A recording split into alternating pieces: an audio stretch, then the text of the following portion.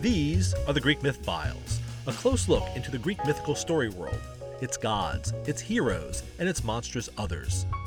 Each episode features a story or broader topic that we dig into, analyze, and try to explain in a smart but accessible way. They are brought to you by the Classics program at the University of New Hampshire and its crack team of undergraduates. I'm your host, Professor Scott Smith.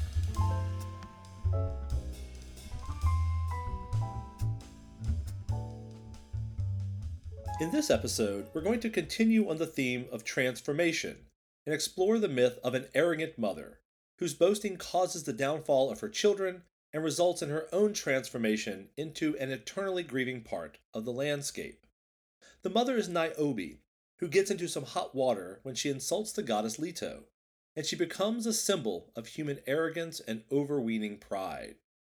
In other words, she gets her comeuppance, losing all that is dear to her, and she spends the rest of eternity as a picture of grief. A reminder to all humanity that we mortals must be careful not to place too much faith in our own possessions, for the gods can take it all away from us at 1 minute in dramatic fashion. Like the myth of Daphne, the subject of our last episode, this is a myth of transformation or metamorphosis. But unlike the Daphne story, it seems to be a very old tale, playing a role in the most important part of the great epic story, the last book of the Iliad. So sit back and enjoy another episode of the Greek Myth Files.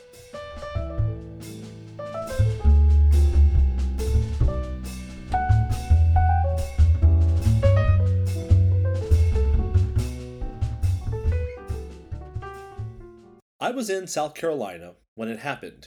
I was wrapping up a breakfast of shrimp and grits at the hotel and was reading the local paper when I saw the picture I'd grown accustomed to for some 3 years. What I'm talking about is the rock formation in Franconia, New Hampshire, commonly called the Old Man in the Mountain. This was a sharp-jawed profile with what I imagined was a very bushy set of eyebrows, hinting at a sort of tough independence modern New Hampshire folk are supposed to be known for. The image of the old man was everywhere, a local icon that was first identified by settlers in 1805, and I mean everywhere. You would see it on license plates, on road signs, and on merchandise in every off-road shop. And the image is still omnipresent in the state. You really can't go far without being reminded of that vivid picture that nature had somehow produced. Naturally, the image called the Old Man in the Mountain existed before European settlers had written about it in 1805. The indigenous Abenaki people tell a story about Stoneface, a heartbreaking story that, in 2003, came full circle. It involves a strong and able leader called Niskizos, a name meaning 2 moons, who fell in love with a woman from a nearby village named Tarlo. Tarlo had visited Niskizos' village, where they fell in love, but she had to return to her original village. Niskizos, worried about the passage, accompanied her to the mountain and promised to stay there until she could return. He lit fires each night to show his beloved the way back. Summer passed, and then fall turned into winter. Members of Niskizos' village came to him, pleading for him to return, but he did not want to abandon his lover. As it happens, the winter was brutal and killed many, including Tarlo and many of her village. When Niskizos' fellow people came again to bring him home, they could not find him. They started down the mountain, and when they turned around, the face appeared to them. Niskizos had, after all, turned into a stone sentinel of the mountain, looking over the land, a protective figure. Well, on May 3rd, 2003, the rock formation collapsed, despite human attempts to intervene to prevent the cracks that had started forming as early as the 1920s from bringing the whole thing down. Chains, cement, steel rods, and turnbuckles held out for a bit, but they could not prevent the inevitable. Now there only stands a formless cliff ridge, and if you had not known what was there before, you would not even have given it a second look. The collapse was lamented across the state. The old man of the mountain, the icon of our hardy folk, was gone. And the news had reached all the way to South Carolina, where I read the story over a paradoxically delicious breakfast. The Abenaki, for their part, have a different take. Nizkizos had finally reunited with his beloved, and the collapse was seen as a concluding phase of a love story, not a disastrous calamity. This past May was the 20th anniversary of the collapse of the rock formation, and it reminds me of another rock face that perhaps prompted a very important Greek mythical story. On Mount Sipylus, on the west coast of what is today modern Turkey, sits a rock formation that looks strikingly like a woman with streams of water pouring down her face. Tears of a woman in grief. It's been that way since the ancient period. The Greek travel writer Pausanias, who seems to have been born and raised under the gaze of that rock woman, is reminded of his childhood home when talking about a grotto above the theater in Athens. And here's what he has to say. At the top of the theater is a cave in the rocks under the Acropolis. This also has a tripod over it, wherein are Apollo and Artemis slaying the children of Niobe. This Niobe I myself saw when I had gone up to Mount Sipylus. When you are near, it is a beetling crag with not the slightest resemblance to a woman, mourning or otherwise. But if you go further away, you will think you see a woman in tears, with head bowed down. Niobe's plight was so popular that it was frequently depicted in literature and in art. She can be seen on wall paintings, on religious dedications like the tripod in Athens, and in extensive statuary programs that depict the deaths of Niobe's children in action throughout the ancient world. So, what was Niobe's great offense that brought down the wrath of Apollo and Artemis on her and her children? We'll cover that after a short break.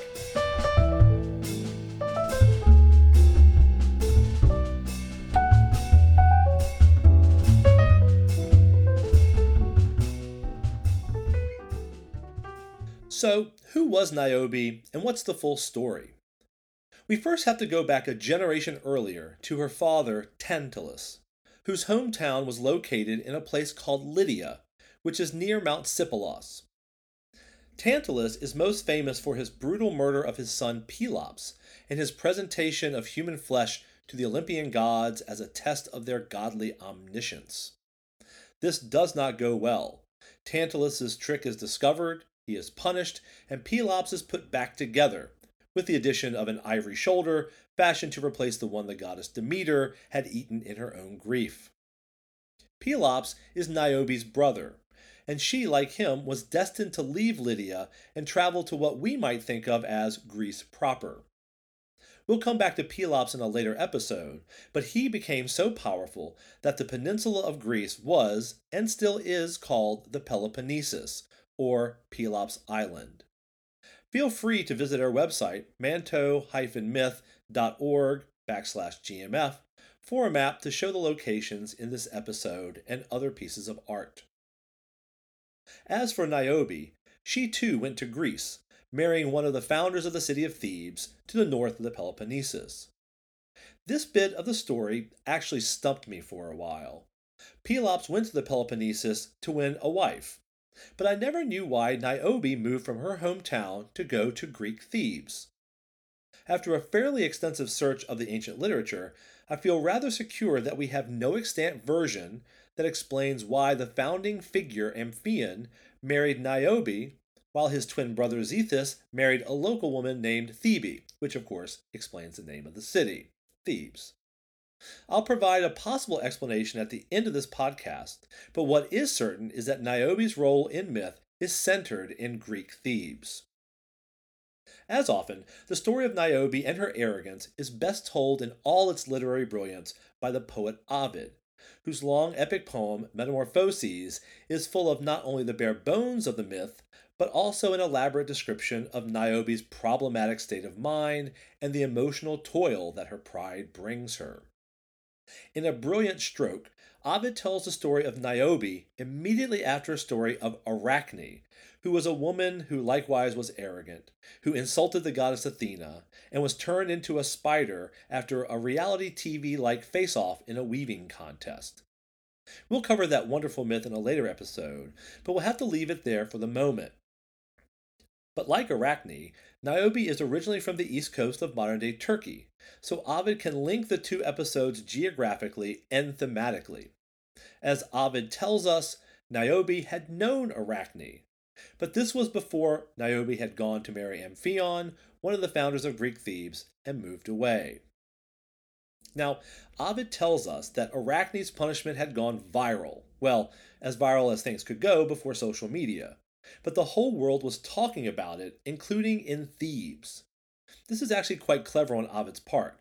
He has, almost by sleight of hand, taken the reader from Niobe's hometown across the Aegean to Greek Thebes, where she now lives. And Ovid tells us Niobe's got it all. A talented husband who's a world class singer and lyre player. Her and her husband have powerful and important families. And she's a queen of a major city, Thebes. And finally, and most importantly for this podcast, she's got a whole slew of children, 14 of them to be exact. This is the situation when Ovid tells us that there's a prophecy that the townspeople of Thebes should wear laurel wreaths and go celebrate the worship of the goddess Latona, that's Greek Leto, and her children, Apollo and Diana. For those of you who want to know more about a story concerning the origin of Apollo's fetish with the laurel tree, we invite you to listen to our most recent episode. Anyway, when Niobe hears all the hubbub about these new gods, Latona, Apollo, Diana, she is not pleased. But we'll let Ovid describe her reaction. Look, Niobe comes, followed by a crowded throng, visible in her Phrygian robes woven with gold, and as beautiful as anger will let her be. Turning her lovely head, with the hair falling loose over both her shoulders, she pauses, and looks around with pride in her eyes, from her full height, saying, "What madness to prefer the gods you were told about to the ones you see! Why is Latona worshipped at the altars, while as yet my divinity lacks incense? Tantalus is my father, who is the only man to eat the food of the gods. My mother is one of the 7 sisters, the Pleiades. Great Atlas, who carries the axis of the heavens on his shoulders, is one of my grandfathers. Jupiter is the other, and I glory in having him as my father-in-law as well. The peoples of Phrygia fear me. Cadmus's royal house is under my rule, and the walls built to my husband's lyre. And Thebes's people will be ruled by his power and mine. Whichever part of the palace I turn my eyes on, I look at immense wealth. Augment it with my beauty, worthy of a goddess, and add to this my 7 daughters, as many sons, and soon my sons and my daughters-in-law. Now, ask what the reason is for my pride, and then dare to prefer Latona to me, that Titaness, daughter of Coeus, whoever he is. Latona, whom the wide earth once refused even a little piece of ground to give birth on." Ovid draws on all the connections Niobe has to other powerful Greek gods and heroes. In other words, Ovid really knows his myth. She's got 2 gods, Jupiter and Atlas, as grandfathers. Her mother is a goddess, one of the Pleiades that now reside in the sky as constellation of that name. Her dad's a famous hero. Okay, we'll leave aside the fact that he did some pretty horrible things to his son. Plus, Niobe's also a queen. And to top it all off, she's married to a magical singer who, with the power of his music, made stones move on their own accord to build the walls of Thebes. And here, in that city, no one is paying her honor as a goddess.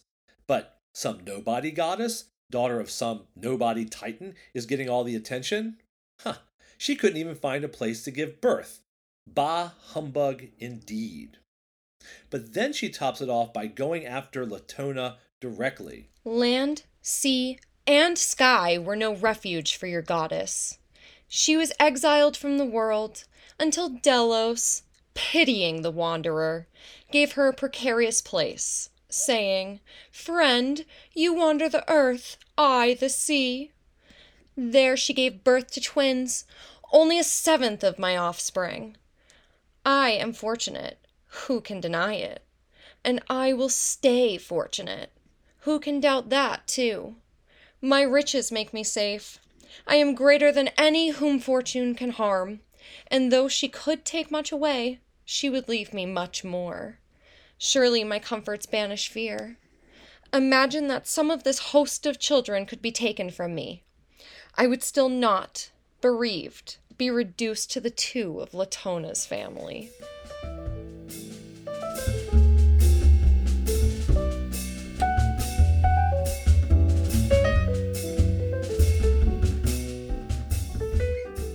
Now, I'm pretty sure all of you know exactly where this is going, following the very basic rule of Greek myth: don't piss off the gods. Well, Niobe did, and so Latona expresses her outrage to her children, Apollo and Diana, who basically say, in the ancient version, hold my beer, or would it be hold my nectar? Anyway, they set out to punish this woman. Apollo first dispatches Niobe's sons, firing arrows into them as they practice their horseback riding outside the city walls. When Niobe realizes this, she runs out to mourn them. But has she learned her lesson? She has not, but she doubles down on her certainty that she remains superior to Latona, who only has 2 children. She threw herself on the cold bodies, and without regard for due ceremony, gave all her sons a last kiss.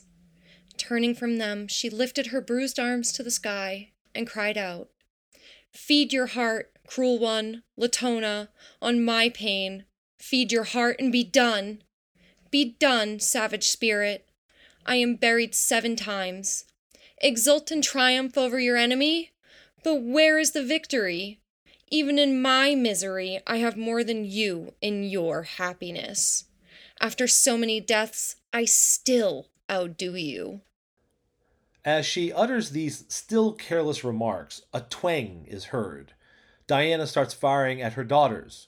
One by one, like their brothers, they are cut down. Niobe watches as 6 of her daughters are killed for her arrogance. Only one remains.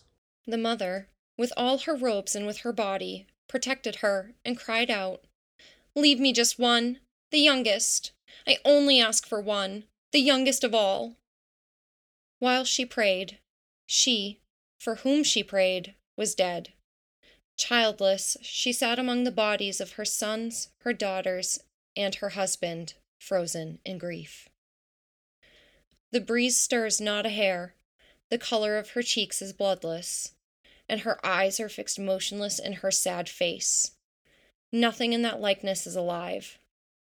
Inwardly, her tongue is frozen to the solid roof of her mouth, and her veins cease their power to throb.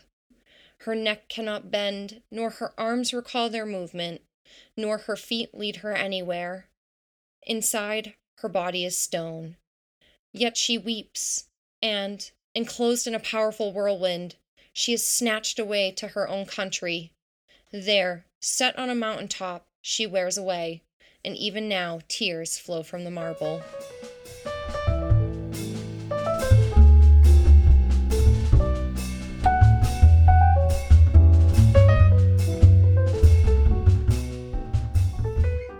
In our last episode, we remarked that the metamorphosis myth involving Daphne was not an old story. At least, we have no evidence that the tale of Daphne's metamorphosis into a laurel tree predates the 4th century BC.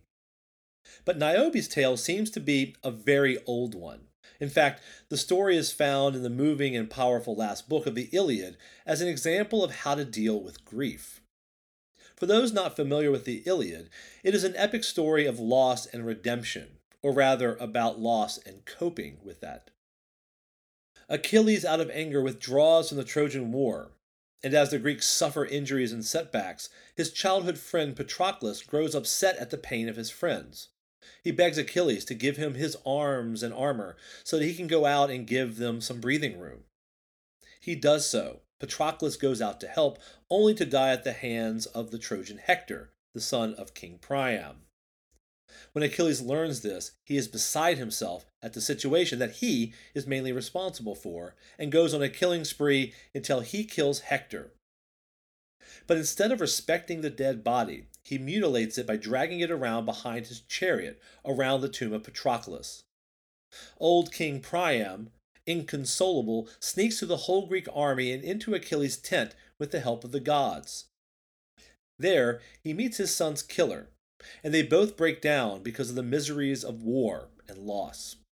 Finally, Achilles agrees to return the body to Priam, and we'll let Homer tell the rest. With this, noble Achilles returned to the hut and sat down again on his richly inlaid chair opposite Priam, saying, "Venerable lord, your son's body has been placed on a bier, and I shall release it to you as you wished. At dawn you may look on him and carry him back, but now let us eat." Even long-haired Niobe eventually thought to eat, though her 12 children had been slain, 6 daughters, 6 sons in their prime. Apollo, angry that Niobe had boasted of bearing so many children compared with Leto, who had borne but 2, killed the sons with arrows from his silver bow, while his sister Artemis killed the daughters. The pair slew them all and left them lying in their blood for 9 days, since Zeus had turned the people to stone and there was no one to bury the corpses.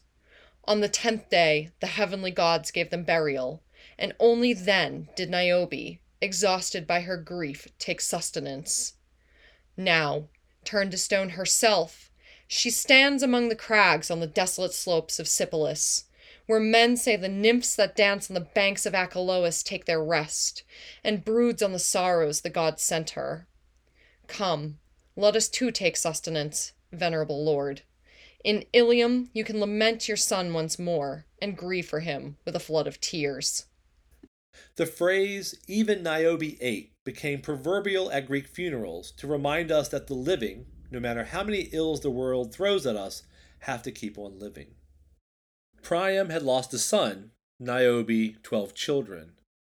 She had found a way to return to some normalcy, and so should Priam. As it happens, Homer places the loss of her children and Niobe's transformation in the area of Mount Sipylos itself, not in Thebes in Greece.